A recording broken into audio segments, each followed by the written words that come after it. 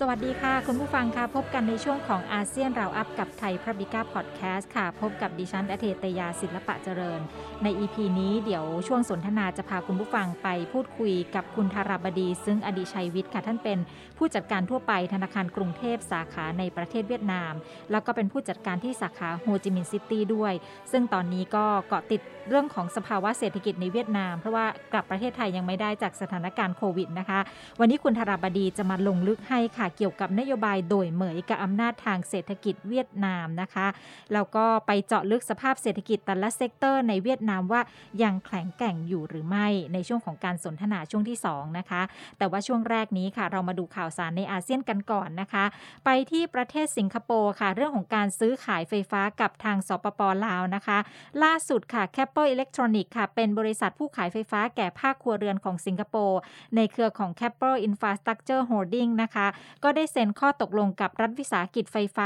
ลาวหรือว่า EDL โดย Keppel เองนั้นจะซื้อไฟฟ้าจากลาวเนี่ย100เมกะวัตต์ผ่านโครงข่ายสายส่งไฟฟ้าอาเซียนที่จะส่งไฟฟ้าผ่านไทยมาเลเซียไปถึงสิงคโปร์นะคะซึ่งก็คาดว่า EDL ของลาวเนี่ยจะเริ่มส่งไฟฟ้าให้กับ Keppel สิงคโปร์ได้ประมาณปีหน้านี้แล้วนะคะภายหลังจากที่ทั้งสองฝ่ายก็ได้บทสรุปข้อตกลงด้านพาณิชย์เทคนิครวมถึงกฎหมายแล้วก็มีการเซ็นสัญญาซื้อขายไฟกันอย่างเป็นทางการเป็นที่เรียบร้อยแล้วโครงข่ายสายส่งไฟฟ้าอาเซียนก็อยู่ในแผนแม่บทการเชื่อมโยงระหว่างระบบสายส่งไฟฟ้าในกลุ่มประเทศอาเซียนซึ่งก็ผ่านความเห็นชอบจากที่ประชุมรัฐมนตรีพลังงานอาเซียนครั้งที่21ที่ประเทศมาเลเซียเมื่อปี 2546 ที่ผ่านมาแล้วก็ได้มีการเซ็นบันทึกความเข้าใจร่วมกันในที่ประชุมรัฐมนตรีพลังงานอาเซียนครั้งที่25เมื่อวันที่23สิงหาคม2550ด้วยนะคะ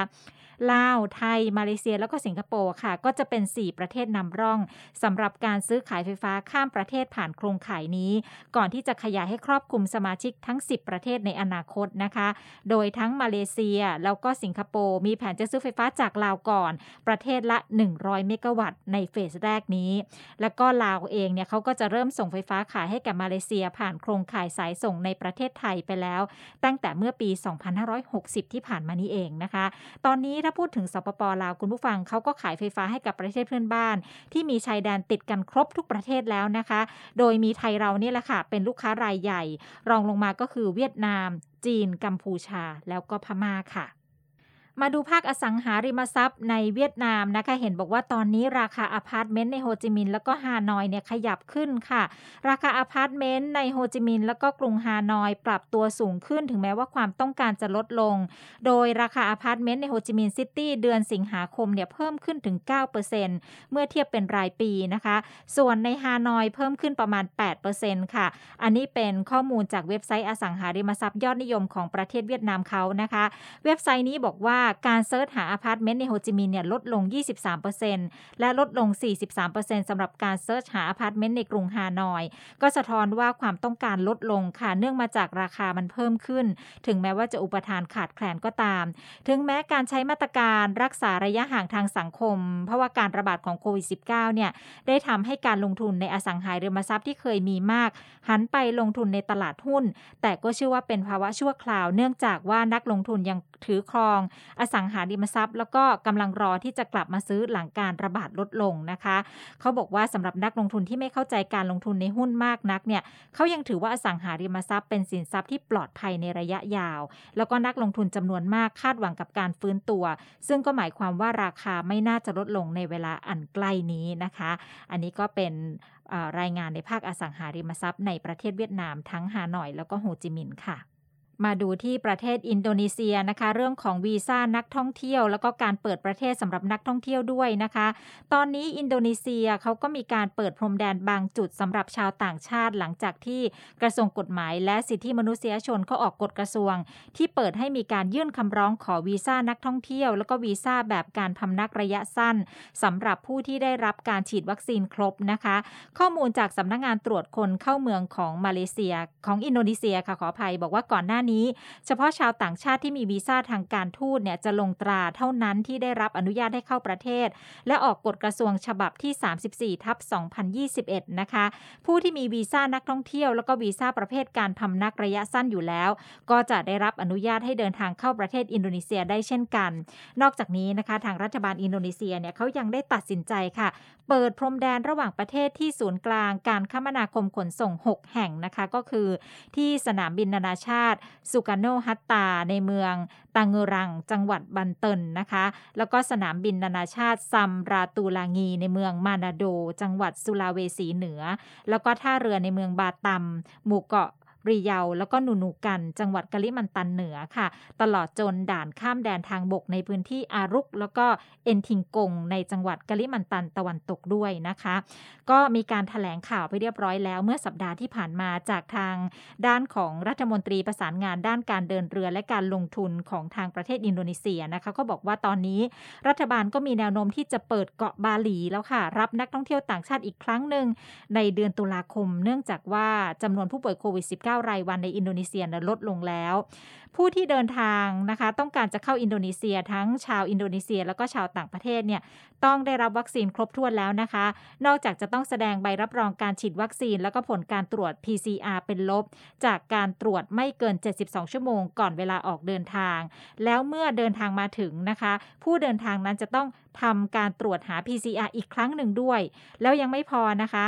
ไม่พบเชื้อก็ต้องกักตัวเป็นเวลา8วันถ้ามีผลเป็นลบแล้วจะต้องมีผลตรวจ PCR เป็นลบอีกครั้งในวันที่8หมายถึงว่าวันที่8ของการที่อยู่ในอินโดนีเซียนะคะเขาบอกว่าตอนนี้ชาวอินโดนีเซียแล้วก็ชาวต่างชาติเนี่ยจะต้องกรอกข้อมูลในบัตรสุขภาพอิเล็กทรอนิกส์ค่ะเขามีแอปพลิเคชันติดตามตัวด้วยนะคะแล้วก็ชาวต่างชาติที่อยู่ที่นั่นต้องแสดงหลักฐานการทำประกันสุขภาพซึ่งก็จะครอบคลุมค่าใช้จ่ายด้านสุขภาพของแต่ละบุคคลรวมถึงโควิด -19 ขณะที่อยู่ในประเทศอินโดนีเซียด้วยนะคะอันนี้ก็ทยอยเรื่อยๆแล้วสำหรับการเปิดประเทศนะคะความคืบหน้าของอินโดนีเซียค่ะมาปิดท้ายกันที่ประเทศฟิลิปปินส์นะคะเรื่องของกฎหมายการลงทุนต่างประเทศนะคะล่าสุดนี้ร่างกฎหมายเขาเรียกย่อๆว่าร่างกฎหมาย SB เนี่ยนะคะฉบับที่1156ซึ่งแก้ไขพระราชบัญญัติการลงทุนต่างประเทศของปี2534ของฟิลิปปินส์ก็ได้รับการอนุมัติในวาระ3แล้วก็วาระ4แล้วก็ได้รับการรับรองว่าเป็นเรื่องเร่งด่วนนะคะโดยประธานาธิบดีรูดิโก ดูเตเต้นะคะภายใต้ร่างพระราชบัญญัติฉบับนี้ค่ะจำนวนการจ้างงานโดยตรงที่จำเป็นสำหรับบริษัทต่างชาติก็จะลดลงเหลือ15คนจากปัจจุบันเนี่ย50คนนะคะร่างกฎหมายนี้ก็จะอนุญาตให้ชาวต่างชาติลงทุน 100% ในธุรกิจในระบบตลาดของประเทศยกเว้นในภาคที่อยู่ในรายการธุรกิจห้ามการลงทุนจากต่างประเทศนักลงทุนต่างชาติจะได้รับอนุญาตให้จัดตั้งและเป็นเจ้าของ 100% ของธุรกิจขนาดที่เป็นขนาด SME นะคะส่วนหลักเกณฑ์การลงทุนโดยตรงจากต่างประเทศหรือว่า FDI ของฟิลิปปินส์ค่ะก็ถูกมองว่าเข้มงวดกว่าประเทศอื่นๆในเอเชียตะวันออกเฉียงใต้ซึ่งก็ได้รับการลงทุนมากกว่าและถ้าพูดถึงฟิลิปปินส์เนี่ยก็อยู่ในอันดับที่3ที่มีข้อจำกัดมากที่สุดจาก83ประเทศนะคะในดัชนี FDI ที่รวบรวมโดยองค์การเพื่อความร่วมมือทางเศรษฐกิจและการพัฒนาโดยอิงจากข้อมูลปี2563นะคะกลุ่มธุรกิจเขาก็เรียกร้องให้สภาคองเกรสค่ะผ่านมาตรการปฏิรูป3ข้อก็คือการแก้ไข FIA พระราชบัญญัติการเปิดเสรีการขายปลีกนะคะแล้วก็พระราชบัญญัติบริการสาธารณะซึ่งสภาผู้แทนผ่านทั้ง3ฉบับถึงแม้ว่าวุฒิสภาเนี่ยจะยังไม่อนุมัติแก้ไขตัว PSA ก็ตามเขาก็บอกว่าทั้ง3มาตรการนี้นะคะก็จะผ่อนคลายข้อจำกัด FDI แล้วก็อาจจะส่งผลให้เกิดการลงทุนใหม่ๆหลายพันล้านในอนาคตแล้วก็เกิดการสร้างงานมากขึ้นด้วยแล้วก็สร้างความหลากหลายในเศรษฐกิจนำเทคโนโลยีใหม่ๆแล้วก็เพิ่มความแข่งขันและการให้บริการที่ดีขึ้นเพื่อประโยชน์ของผู้บริโภคชาวฟิลิปปินส์ด้วยนะคะสังเกตว่าตอนนี้หลายๆประเทศในอาเซียนเนี่ยก็เริ่มมีการปรับเรื่องของมาตรการส่งเสริมการลงทุนเพื่อดึงดูดเงินจากต่างประเทศอย่างต่อเนื่องแล้วรวมถึงประเทศไทยเราด้วยนะคะเดี๋ยวมีความคืบหน้าจากประเทศต่างๆเราก็จะนำมาอัปเดตให้ทราบกันในอาเซียนราวอัพนี่แหละค่ะเอาละค่ะช่วงนี้เราไปเข้าสู่ช่วงของการสนทนาค่ะไปคุยกับทางผู้บริหารของธนาคารกรุงเทพที่อยู่ในเวียดนามแล้วก็อยู่ในโฮจิมินห์ซิตี้ไปตรวจสอบสถานการณ์กันนะคะนโยบายต่างๆอำนาจทางเศรษฐกิจของเวียดนามแล้วก็เจาะลึกสภาพเศรษฐกิจแต่ละเซกเตอร์ยังแข็งแกร่งอยู่หรือไม่ในเวียดนามกับคุณธาราบดีซึ่งอดิชัยวิทย์ค่ะ สวัสดีค่ะคุณธาราบดีคะสวัสดีครับสวัสดีจากโฮจิมินห์ครับค่ะเป็นยังไงบ้างคะตอนนี้ที่เวียดนามนะคะสถานการณ์เรื่องของโควิดนะคะรวมถึงเรื่องภาวะเศรษฐกิจก็เห็นข่าวความคืบหน้าเรื่องนโยบายเศรษฐกิจมาเรื่อยๆโดยเฉพาะล่าสุดนี้วันที่2กันยายนที่ผ่านมานะคะเป็นวันสำคัญของเวียดนามเขามีการประกาศนโยบายอะไรที่สำคัญออกมาบ้างคะคุณธาราบดีคะผมก็ต้องบอกว่าเขาก็ประสบความสำเร็จนะครับตั้งแต่เขาเปิดประเทศมาตั้งแต่198กว่าเนี่ยนะครับจนปัจจุบันค่ะเนี่ยเศรษฐกิจเขามีการเติบโตจากอดีตเนี่ยต้องนำเข้าทุกอย่างตอนนี้เป็นผู้ส่งออกรายใหญ่ใน regional เนี้ยครับเขาอืก็ม มีความภูมิใจในประเทศของเขาเขาก็ฉลองนโยบายดอยเหมยของเขาที่ทำรัฐเสียครับค่ะครับ นโยบายโดยเหมยที่เราได้ยินมานะคะที่ได้ยินมาตลอดเลยนะคะการประสบความสำเร็จของเขาเนี่ยถ้านับจากที่เขาดำเนินการมาถึงตอนนี้กี่ปีแล้วคะคุณธารบดีคะเกิน30ปีแล้วครับแต่ค่ะต้องยอมรับว่า30ปีที่ผ่านมาเนี่ยเขาเปลี่ยนแบบ transform ไปเยอะมากอืเอามแค่เอาแค่ตั้งแต่ผมมาอยู่เนี่ยเมื่อ16ปีก่อนเนี่ยนะครับผมต้องบอกว่าเลยว่าสถานการณ์สภาพของเขาเนี่ยไม่ใช่เหมือนเมืองไทยทุกวันนี้นะค่ะ สภาพของเขานี่ผมต้องบอกเลยตอนที่ผมมาปีแรกเครื่องบินลงมาเนี่ยผมจะขอกลับเลยอะ ตอนคือนั้นคือ ค่ะ คือมันลำบากมากครับอืคือมไฟดับทุกวันค่ะนะครับอ่าไปที่ไหนเนี่ยมีแต่ยุงกัดมีแล้วก็ไปร้านอาหารก็มีแต่แมลงวันอืนะครับมต้องบอกเลยสภาพไม่ใช่แบบนี้ครับคือค่ะแล้วนอกจากนั้นเนี่ยจะไปคอฟฟี่ช็อปเนี่ยไม่มีคอฟฟี่ช็อปไหนที่มีแอร์นะครับอืมต้องกินยองๆข้างถนนอย่างนั้นนะฮะอืคือมคือต้องบอกว่าจากวันนั้นเนี่ย16ปีผ่านไปเอาไม่ต้องถึง30กว่าปี16ปีผ่านไปจนถึงวันนี้ผมบอกเลยว่าเขา transform ตัวเองได้เร็วมาก ค่ะเขา develop ตัวเองได้เร็วมากทุกวันนี้คือทุกอย่างเนี่ยเขาบี้เมืองไทยมาตลอดแล้วก็บางตัวก็แซงไปแล้วอ๋อนะครับผมต้องเรียนว่าปัจจัยหลัก3ตัวนะที่ผมมองว่าเป็นตัวส่งเสริมสำคัญของเขาเลยนะฮะค่ะตัวแรกคือเรื่องการเมืองของเขาเนี่ยครับอืคือมความที่เขาเป็นพรรคคอมมิวนิสต์พรรคเดียวเนี่ยและในพรรคของเขาเนี่ยนะครับมีการคัดเลือกผู้บริหารจากแต่ละจังหวัดแต่ละตำบลเนี่ยต้องสร้าง KPI ขึ้นมาแข่งขันกันอืมจนกว่าจะขึ้นมาระดับประเทศได้เนี่ยเพราะฉะนั้นคนที่ขึ้นมาระดับประเทศแต่ละคนเนี่ยก็ต้องผ่านร้อนผ่านหนาวมาหมดแล้วค่ะแล้วทุกๆ5ปีเนี่ยเขาก็จะเลือกคนเก่งเหล่านี้เข้ามาในเขาเรียก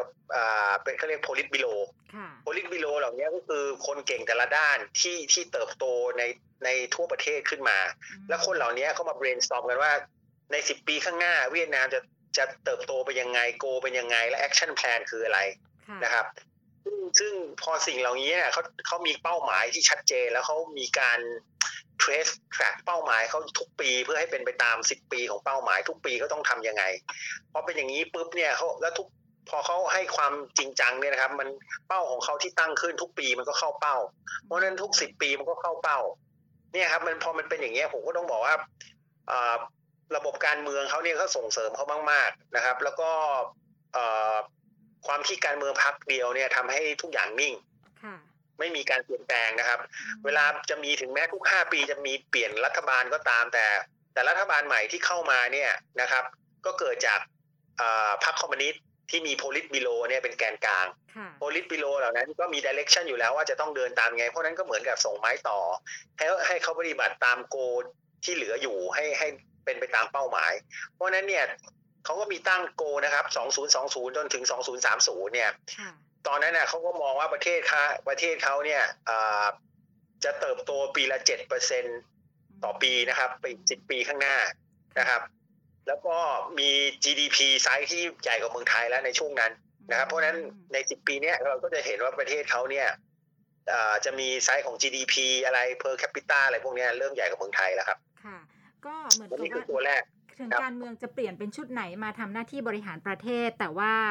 นโยบายเขาก็ไม่เคยเปลี่ยนมีความต่อเนื่องมาตลอดนี่คือจุดแข็งของเขาจได้ ริงๆไหมใช่ครับใช่ครับค่ะอันนี้คือจุดสำคัญแล้วสิ่งที่เขาวางไว้เมื่อ10กว่าปีก่อนเนี่ยที่ผมเห็นนะครับตอนที่ผมมาใหม่ๆเมื่อ16ปีก่อนเนี่ยผมก็ทำไมเวียดนามเขาไปเจรจา FTA กับทั่วโลกไปหมดเลยค่ะที่ไหนมีเปิดตลาดไหนเขาก็ไปเจรจากับยุโรปไปเจรจากับอเมริกาทำ TPP จำได้ไหมฮะค่ะแล้วตอนหลังมันกลายเป็น CPTPP ค่ะไปเจรจากับกลุ่มรัสเซียนะครับซึ่งสิ่งเหล่านี้เห็นได้เลยว่าเขามองการไกลเมื่อ10กว่าปีก่อนแล้วว่า ถ้าเขาเจรจาสำเร็จเหล่านี้มันจะเป็นตัวส่งเสริมให้สินค้าที่ผลิตในประเทศเขาเนี่ยส่งออกไปตลาดเหล่านั้นที่ภาษี 0% แล้วคนใหม่แล้วก็เป็น entry barrier ที่คนจะแข่งขันกันว่าลำบากเพราะอะไรเจรจาแต่ละตัวเนี่ยต้องใช้เวลา 5-6 ปีเป็นอย่างน้อยหรือบางครั้งก็10 ปีใครที่จะเข้ามาแข่งขันกับเขาเนี่ยก็คือไม่ทันเขาละเนี่ยแล้วทุกวันนี้เห็นได้ชัดเจนเลยครับที่ทำไมจีนกับอเมริกามีปัญหาต้องย้ายฐานมาที่เวียดนามทำไมทุกๆแข่งญี่ปุ่นหรือเกาหลีอะไรต้องย้ายฐานมาเวียดนามก็เพราะว่าผลิตสินค้าในเวียดนามเนี่ยส่งออกไปตลาดหลักๆทั่วโลกเนี่ยเขามี FTA ครับค่ะถ้าพูดถึง FTA ระหว่างเวียดนามทวิภาคีกับประเทศอื่นๆเนี่ยทั้งในอาเซียนแล้วก็นอกอาเซียนถ้าเทียบกันแล้วเนี่ย FTA เวียดนามกับที่ทำกับประเทศต่างๆเนี่ยมากที่สุดในอาเซียนเลยไหมคะคุณธาราบดีคะมากที่สุดฮะผมจำได้เลยว่ามากที่สุดรู้สึกจะมีประมาณ13 อันนะฮะแล้วคิดดูนะเมื่อปลายปีที่แล้วเนี่ยตอน UK ออกจากสหภาพยุโรปถูกไหมครับเวียดนามก็ไปจับมือ UK เซ็นเรียบร้อยแล้วเซ็น UK FTA ไวมากไวมากครับอันนี้ก็เป็นจุดหลักของเขาอีกตัวหนึ่งเมื่อกี้ที่ผมบอกมี3เรื่องนะเรื่องแรกคือการเมืองใช่ไหมฮะที่สามารถวางเป้าหมายมีแอคชั่นแพลนแล้วปฏิบัติตามแอคชั่นแพลนทุกปีจนเขาทำโกของเขาได้ถูกไหมครับตัวที่2ที่สำคัญนะก็คือว่ากฎหมายในประเทศเวียดนามเนี่ยศักดิ์สิทธิ์คือเขาพยายามใช้กฎหมายอย่างเคร่งครัดนะครับคือช่วงนี้อย่างช่วงนี้ผมต้องเรียนว่าถ้าคุณได้ยินข่าวเนี่ยโควิดในช่วงควอเตอร์3ของเวียดนามเนี่ยกระทบเวียดนามมากเพราะอะไรเดลต้าเข้ามาผมต้องเรียนเลยนะว่า3 เดือนที่ผ่านมาเนี่ยเขาเรียกอะไรนะคือเขาไม่ให้แทบจะไม่ให้คนออกจากบ้านไม่ให้ร้านอาหารเปิดนะครับแล้วในช่วง1 เดือนที่ผ่านมาเนี่ยล็อกดาวน์แบบอู่ฮั่นนี่ผมไม่ได้ออกจากบ้านมาเดือนนึงแล้วเพราะมีตำรวจเฝ้าอยู่หน้าบ้านหมดเลยถ้าผมออกเนี่ยก็คือผมโดนจับเลยนะเพราะมีทหารที่เห็นข่าวไม่เอาทหารมาส่งอาหารเนี่ยทุกวันนี้ยังเป็นอย่างนี้อยู่และเอ็กเซนไปจนถึงปลายเดือนนี้ครับแล้วการที่ธุรกิจครับการใช้ชีวิตของนักธุรกิจหรือว่าอย่างคุณธาราบดีอยู่เมืองไทยต้องไปอยู่ที่นู่นเนี่ยอย่างนี้ใช้ชีวิตยังไงอะคะก็คือการออกไปซื้อของไปจับจ่ายอะไรเนี่ยต้องทำยังไงต้องสั่ง delivery ไม่ได้เลยครับคือออกไปซื้อออกจากบ้านไม่ได้สักก้าวนึงครับ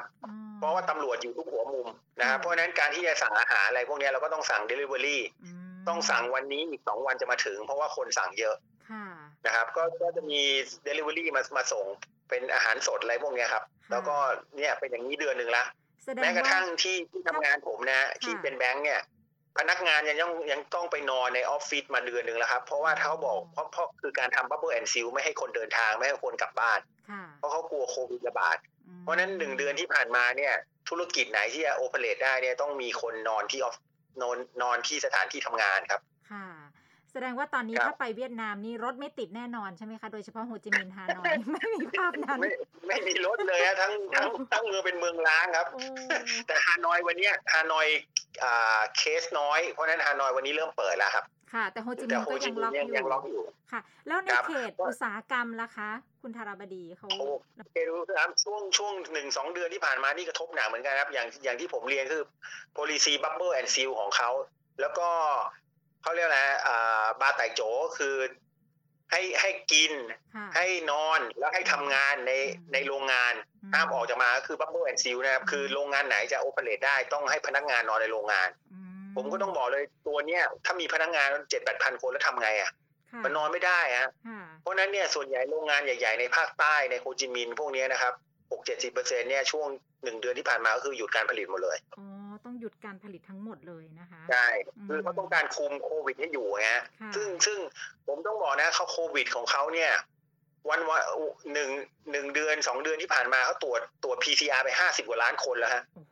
คือวันนึงเนี่ยตรวจเกือบล้านคนทุกวันนะแล้วก็ฉีดอัตราการฉีดเนี่ยณเมื่อวานนี้ฉีดไปแล้วประมาณ33 ล้านโดสก็ครับก็เขาพยายามเอาวัคซีนฉีดให้ทั่วที่สุดซึ่งเขามีเป้าหมายว่าในควอเตอร์1 ปีหน้าเนี่ยการฉีดของเขาเนี่ยน่าจะทำได้ถึง 80% ของประชากร98 ล้านคนนะครับเพราะฉะนั้นแล้ววัคซีนของเขาส่วนใหญ่เนี่ยจะเข้ามาในควอเตอร์4กับควอเตอร์1 ปีหน้าเพราะนั้นก็น่าจะไม่มีปัญหาอย่างของเรานี่เป็นนักธุรกิจต่างชาติที่ไปอยู่ตรงนู้นเนี่ยได้รับสิทธิ์การฉีดเรียบร้อยหรือยังอะคะเขาทรีตคนต่างชาติเหมือนคนเวียดนามครับเพราะฉะนั้น ทางของผมเนี่ยเขาก็จะมีคนมาเรียกให้ไปฉีดเลยครับแล้วเราก็ไปฉีดตามสถานที่ที่เขาแจ้งไว้ก็เขาทรีตเหมือนคนของต่างชาติเหมือนคนเวียดนามครับฉีดวัคซีนตัวไหนอะคะคุณธารบดีอย่างของผมเนี่ยผมฉีด AZ ไปครบ2 เข็มแล้วครับแต่ก็ AZ ส่วนใหญ่อันเนี้ยก็มาจากบริจาคมาจากเกาหลีบ้างญี่ปุ่นบ้างอะไรพวกเนี้ยแล้วก็มีไฟเซอร์มีโมเดอร์นาด้วยครับค่ะสถานการณ์โควิดที่เกิดขึ้นกับคุณธารบดีส่งผลให้เขาจะต้องมีการปรับเปลี่ยนหรือว่าไปเสริมเพิ่มเติมสำหรับนโยบายโดยเหมยอะไรยังไงบ้างไหมคะหรือว่ายังคงเดิมหรือต้องเปลี่ยนไปตามสถานการณ์แบบนี้คะคือผมต้องเรียนว่าเนี่ยมันความที่เขาต้องการจะคุมโควิดให้อยู่หมัดนะครับเพราะต้องยอมรับว่าระบบสาธารณสุขเขาเนี่ยยังไม่ค่อยดีเท่าไหร่และยังสู้เมืองไทยไม่ได้เพราะนั้นลองดูในอัตราการเสียชีวิตของเขาเนี่ยถึงแม้คนติดจะมีประมาณ 9,000 10,000 นึงแต่ว่ามีคนเสียชีวิตทุกวันวันละ 200-300 คนทุกวันเลยเพราะนั้นเนี่ยเขาถึงพยายาม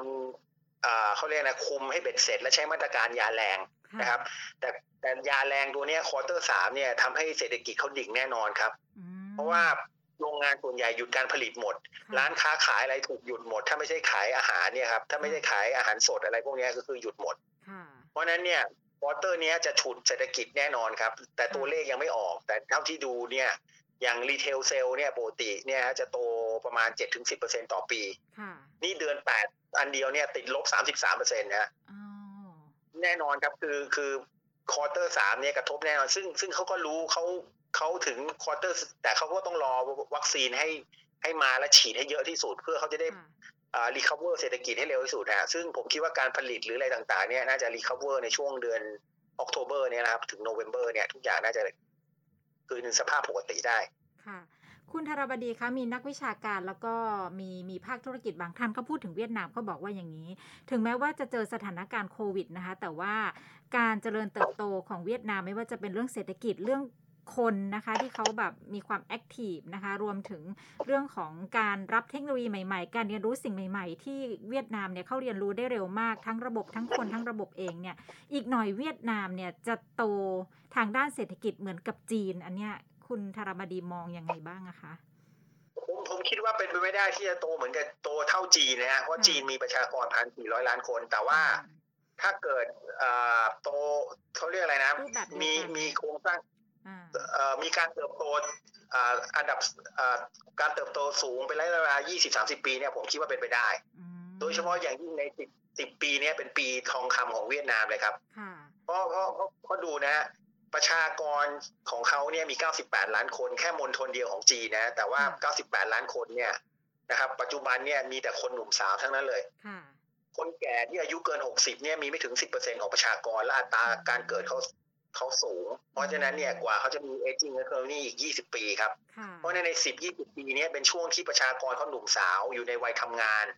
นะครับแล้วเศรษฐกิจเขาดีอย่างเงี้ยก็หมายความว่าประชาชนเหล่านั้นของเขาเนี่ยมีรายได้ที่เพิ่มขึ้นถูกไหมกำลังเป็นชนชั้นกลางเติบโตจาก10 กว่าล้านคนเป็น 30-40 ล้านคนในอนาคตเนี่ยมันก็จะมีการlocal consumption ก็จะเติบโตมหาศาลและนอกจากนั้นเนี่ยคนเหล่านั้นเนี่ยยังมี low household debt ได้เห็นข่าวไหมฮะที่เมืองไทยบอกว่ามี household debt 90% ของ GDP เนี่ยเวียดนามนี่ยังต่ำมากนะเพราะนั้นเขาสามารถที่จะเริ่มกู้เงินเพื่อมาบริโภคอีกยังมี room อีกเยอะเลยครับเพราะนั้นเนี่ยconsumption ในประเทศเขาเนี่ยใน10 ปีนี้เติบโตขึ้นเป็นอย่างมากแน่นอนครับและในเรื่องของการลงทุนเนี่ยที่เป็นแฟกเตอร์ใหญ่ของ GDP เนี่ยนะครับการลงทุนของเวียดนามเนี่ยต่างมีนักลงอย่างที่บอกคือเขาย้ายฐานการผลิตมาอยู่เวียดนามกันเพราะอะไรเวียดนามมี FTA ถูกไหมครับเวียดนามมีการเมืองที่นิ่งถูกไหมมีตลาดภายในที่กำลังเติบโตซึ่งเป็นตลาดให้กับผู้ลงทุนก็ได้และแถมมีต้นทุนการผลิตที่ถูกถูกไหมแล้วก็ยังมีแรงงานถูกไหมแล้วก็มีอินฟราสตรัคเจอร์ที่ไฟฟ้าก็เดี๋ยวนี้ก็ไม่ดับแล้วถนนหนทางก็ดีขึ้นเรื่อยๆสิ่งปัจจัยเหล่านี้ทำให้ลงทุนในเวียดนามเนี่ยปีหนึ่ง 30,000 ถึง 40,000 ล้านเหรียญทุกปีฮะนะครับถ้าไม่มีโควิดมันคงจะโตยิ่งกว่านี้ครับแล้วนอกจากนั้นเนี่ยด้านการลงทุนของภาครัฐเนี่ยรัฐบาลก็ประกาศชัดเจนแล้วว่าใน5 ปีข้างหน้าเนี่ยนะครับรัฐบาลจะทุ่มเงินเพื่อสร้างอินฟราสตรัคเจอร์ให้เติบโตเร็วขึ้นก็ไปอีกด้วยการจะลงทุนปีละ 20,000 ถึง 25,000 ล้านเหรียญต่อปีนะครับจะทำอะไรบ้างครับสร้างทางด่วนนะครับ 5,000 กิโลจาก จากเหนือลงใต้เลยเพื่อให้การขนส่งเร็วขึ้นซึ่งนะตัวที่สองคือว่าจะสร้างสนามบินใหม่อีก8แห่งนะก็ขยายให้สามารถบินได้ทั่วถึงด้วยเพิ่มความสะดวก3คือ double capacity ของท่าเรือให้เป็นอีกเท่านึงโตขึ้นอีกเท่านึงนะครับแล้วก็จะสร้างสนามบินเทอร์มินอลใหม่ที่โฮจิมินห์กับฮานอยและนอกจากนั้นเนี่ยการบริโภคไฟฟ้าของเขาเนี่ยจะเพิ่มจาก 70,000 เมกะวัตต์เป็น 136,000 เมกะวัตต์ภายใน10 ปีข้างหน้าคือเขามีแผนลงทุนอินฟราสตรัคเจอร์ที่ชัดเจนครับเพราะนั้นเนี่ยเรื่องดูหลักดูสูตรใน GDP นะ consumption ก็ดีถูกไหมการลงทุนก็ดีรัฐบาล spending ก็ดีการส่งออกก็ยังดีเพราะอะไรเพราะพอมีการลงทุนเยอะๆเนี่ยเทคโนโลยีใหม่ๆที่มาผลิตในเวียดนามเนี่ยและประกอบกับเขามี supply chain ต้นน้ำจนถึงปลายน้ำครบหลายธุรกิจนะทำให้ต้นทุนก็ถูกแล้วก็ competitive และแถมส่งออกยังได้ FTA เพราะนั้นเนี่ยการส่งออกเขาก็ดีอีกได้ดุลการค้าเพิ่มขึ้นทุกปีอีกเนี่ยดูเนี่ยใน factor GDP เนี่ยทุกตัวนี่บวกหมดเลยเพราะนั้นเนี่ยโอกาสในอนาคตที่บอกว่าจะโตอีกโตแซงเมืองไทยอะไรเนี่ยแน่นอนครับค่ะสูงมากโครงเรื่องของนโยบายส่งเสริมการลงทุนต่างๆที่เขาจะดึงเม็ดเงินลงทุนจากต่างประเทศเข้ามาหลังจากนี้ถ้าสถานการณ์โควิดคลี่คลายไปแล้วเนี่ยนะคะดูแล้วเขามีการปรับไหมหรือว่ายิ่งเพิ่มมาตรการจูงใจมากขึ้นค่ะคุณธารบดีในเวียดนามคือผมต้องบอกว่าทุกวันนี้เขาก็รู้นะครับว่าใน 10-20 ปีที่ผ่านมาการลงทุนของต่างชาติเข้ามาเนี่ยไม่ว่าจะเป็นภาคgarment textileเฟอร์นิเจอร์รองเท้าอะไรพวกนี้นะครับมันเป็น labor intensive เพราะนั้นในช่วง 4-5 ปีที่ผ่านมาสิ่งที่เขาต้องการเนี่ยเขาคือพยายาม transform ดึงพวกอิเล็กทรอนิกส์เข้ามาซึ่งเขาก็เริ่มประสบความสำเร็จพอสมควรเพราะอะไรเพราะดูสิครับ Samsung เนี่ยมาผลิตมือถือเนี่ย25% เกือบครึ่งหนึ่งของ Samsung เนี่ยโปรดักชันเนี่ยผลิตที่เวียดนามถูกไหมฮะแล้วนอกจากนั้นเนี่ยพวกอิเล็กทรอนิกส์ต่างๆไม่ว่าจะเป็นซัพพลายเชนของ Apple ของอะไรพวกนี้ก็มาตั้งโรงงานที่เวียดนามหมดเลยแล้วนอกจากนั้นเนี่ยเขาพยายามให้อินเซนทีฟกับผู้ผลิตพวกนั้นนะครับในการที่จะตั้ง R&D Center ในเวียดนามถ้าตั้ง R&D Center เนี่ยจะได้ภาษีอัตราภาษีอัตราอะไรเพิ่มเป็นพิเศษอีกซึ่งแล้วนอกจากนั้นเนี่ยครับเขายังพูดอยู่ประจำเขาต้องการให้ผู้ผลิต SME ของเขาเนี่ยเป็นซัพพลายเชนของพวกโรงงานใหญ่ๆที่มาตั้งโรงงานในประเทศเขาทั่วโลกโดยเป็น KPI ให้รัฐบาลไปทำเลยคือถูกไหมเพราะเขาก็มองว่าอีกหน่อยเนี่ยเมื่อเขาเจริญขึ้นเรื่อยๆรายได้เขาเพิ่มขึ้นเรื่อยๆเนี่ยค่าแรงเขาแพงขึ้นเรื่อยๆเนี่ยไอ้โรงงานแนวนั้นเนี่ยจะมูฟไปต่างประเทศถูกไหมครับเพราะฉะนั้นเขาก็ต้องการให้ SME ของเขาเนี่ยเป็น supply chain อีกหน่อยจะได้มูฟตามก็ประเทศก็ได้ประโยชน์คือ strategy ที่เขาวางไปเนี่ยมันชัดเจนแล้วก็มันถูกต้องอะครับค่ะโอ้ก็น่าสนใจเนาะถึงแม้ว่าจะเจอโควิดแต่ว่าการลงทุนเรื่องของเศรษฐกิจนะคะตัวเลขลงแน่ GDP แต่ก็ยังโตกว่าประเทศอื่นๆในอาเซียนด้วยนะคะตัวเขาให้ความสำคัญกับเรื่องของการคุมหนี้ครัวเรือนมากน้อยขนาดไหนก็คุณธารบดีเพราะว่าอย่างที่บอกว่าชนชั้นกลางเยอะขึ้นแล้วก็จะปริมาณเนี่ยยังแต่ว่าภาวะเศรษฐกิจที่มันโตขึ้นเนี่ยอันนี้เขาจะคุมยังไงเพราะเป็นเรื่องสำคัญมากถ้าเกิดชนชั้นกลางมีหนี้ครัวเรือนเยอะก็ลำบากเนาะแต่ละประเทศก็ประสบปัญหานี้อยู่คือผมต้องเรียนนะครับคือนี่ครัวเรือนของเขาเนี่ยเขาไม่ได้ประกาศว่าของเขากี่เปอร์เซ็นต์นะครับแต่ต้องนับว่าใน10 กว่าปีที่ผ่านมาเนี่ยคนเวียดนามเนี่ยเวลาซื้อรถยนต์ซื้อมอเตอร์ไซค์เนี่ยซื้อเงินสดหมดเลยฮะเพราะฉะนั้นคนส่วนใหญ่เนี่ยยังไม่ได้กู้หนี้เพื่อมาซื้อมือถือซื้ออะไรเนี่ยเพราะฉะนั้นในช่วง5 ปีที่ผ่านมา consumer lending เนี่ยโตเร็วมากนะฮะซึ่งสัดส่วน consumer lending ปัจจุบันเนี่ยมีประมาณ 20% ของ GDP นะครับเพราะนั้นเนี่ยผมคิดว่าโอกาสที่จะเติบโตต่อไปในอนาคตเนี่ยมีเยอะครับแล้วรัฐบาลก็ไม่ได้คุมอะไรมากเพราะมันยังต่ำอยู่ครับพฤติกรรมของการใช้เงินของคนเวียดนามโดยเฉพาะที่บอกว่าชอบซื้ออะไรเงินสดถึงแม้ว่าจะเป็นคนที่เพิ่งมีเงินเดือนหรือว่าชนชั้นกลางเนี่ยอันนี้เป็นพฤติกรรมของเขาหรือว่าเป็นนโยบายที่รัฐเขาคุมอยู่คะในภาคสถาบันการเงินค่ะผมต้องบอกว่าเป็นพฤติกรรมของเขาในอดีตเพราะอะไรในอดีตเนี่ยประเทศเขามีเงินเฟ้อสูงถูกไหมครับเงินเฟ้อของเขาเนี่ย 8% 10% 20% เนี่ยดอกเบี้ยมัน10 กว่าเปอร์เซ็นต์20 กว่าเปอร์เซ็นต์เพราะนั้นเนี่ยสมัยก่อนคนเขาก็ไม่กู้เงินไปซื้อ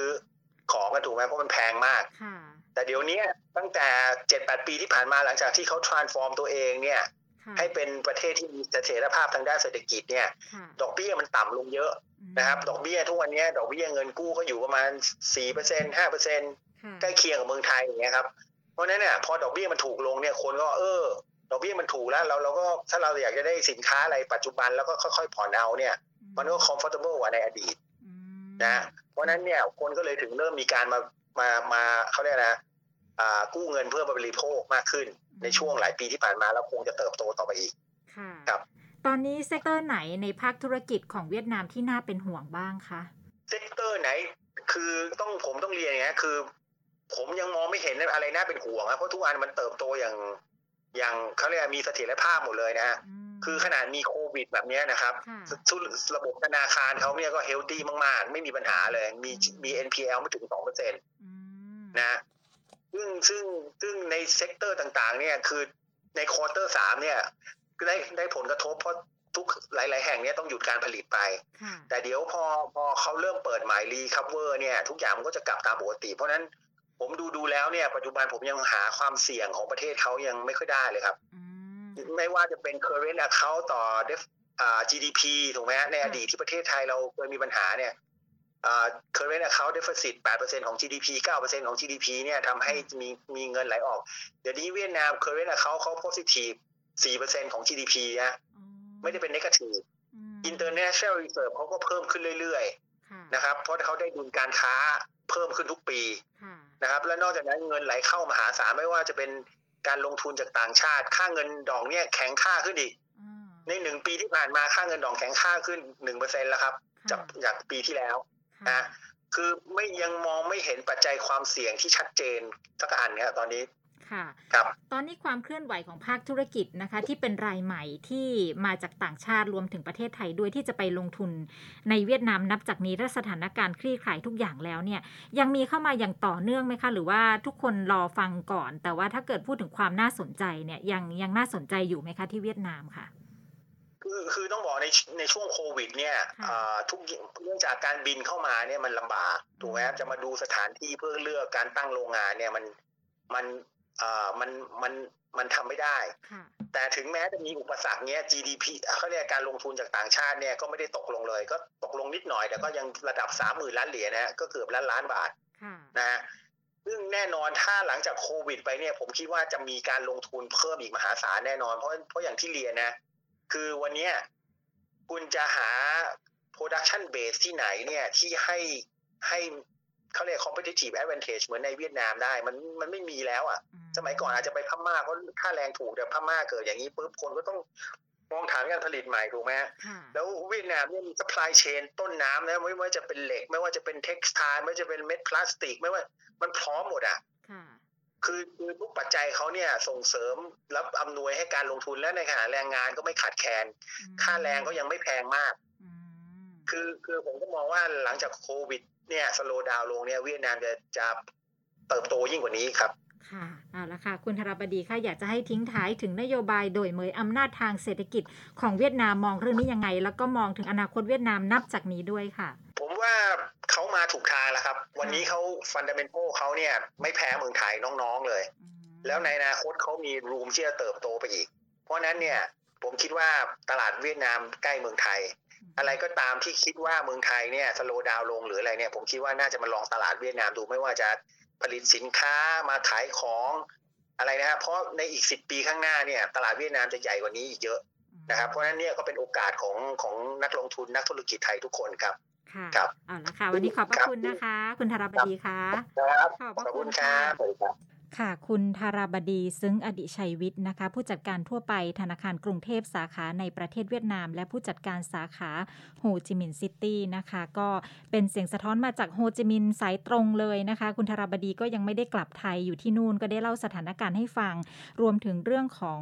สถานการณ์เศรษฐกิจในภาพรวมของเวียดนามนะคะตอนนี้เวียดนามก็ยังถือว่ามีอนาคตที่สดใสถึงแม้ว่าจะเจอสถานการณ์โควิดสะดุดไปบ้างนะคะแต่เนื่องจากว่าเขาได้ เปรียบเรื่องของการทำ FTA ไว้กับหลายๆประเทศเรื่องของการส่งออกต่างๆก็ยังคงเดินหน้าไปอย่างต่อเนื่องนะคะส่วนประเด็นสำคัญคือโครงสร้างพื้นฐานที่ตอนนี้เขากำลังจะมีการพัฒนาทางด่วน 5,000 กิโลเมตรจากเหนือไปใต้เนี่ยนะคะจะล่นระยะทางเป็นจุดอ่อนก่อนหน้านี้ที่เรื่องของการขนส่งมีปัญหาอันนี้เขาดำเนินการเรียบร้อยแล้วสนามบินใหม่อีก8แห่งค่ะแล้วก็เขาจะอัพท่าเรือให้โตอีกนะคะ1เท่าของทุกท่าเรือในเวียดนามด้วยแล้วก็เรื่องของปริมาณการใช้ไฟฟ้าที่จะเพิ่มมากขึ้นด้วยนะคะส่วนเรื่องของการดึงเม็ดเงินลงทุนจากต่างประเทศเข้ามาในเวียดนามค่ะแน่นอนว่าธุรกิจอุตสาหกรรมที่เป็นอิเล็กทรอนิกส์นะคะเขายังจะเปิดรับอย่างต่อเนื่องและตอนนี้มาแรงมากโดยเฉพาะการตั้งศูนย์วิจัยและพัฒนาที่จะเข้ามาในเขตนิคมอุตสาหกรรมนะคะและที่สำคัญค่ะตอนนี้ทุกเซกเตอร์ของภาคธุรกิจภาคเศรษฐกิจในเวียดนามเข้มแข็งทุกอย่างนะคะไม่มีอะไรที่น่าเป็นห่วงเลยตอนนี้คุณธราบดีบอกว่านโยบายโดยเหมยของเขา35ปีที่ผ่านมาถูกทางแล้วค่ะแล้วก็เป็นอีกตลาดหนึ่งที่น่าสนใจสำหรับภาคธุรกิจของไทยด้วยนะคะเอาละค่ะก็เป็นประเด็นที่นำมาฝากกันในวันนี้นะคะเวลาหมดแล้วค่ะเดี๋ยวพบกันใหม่ในตอนหน้านะคะสวัสดีค่ะ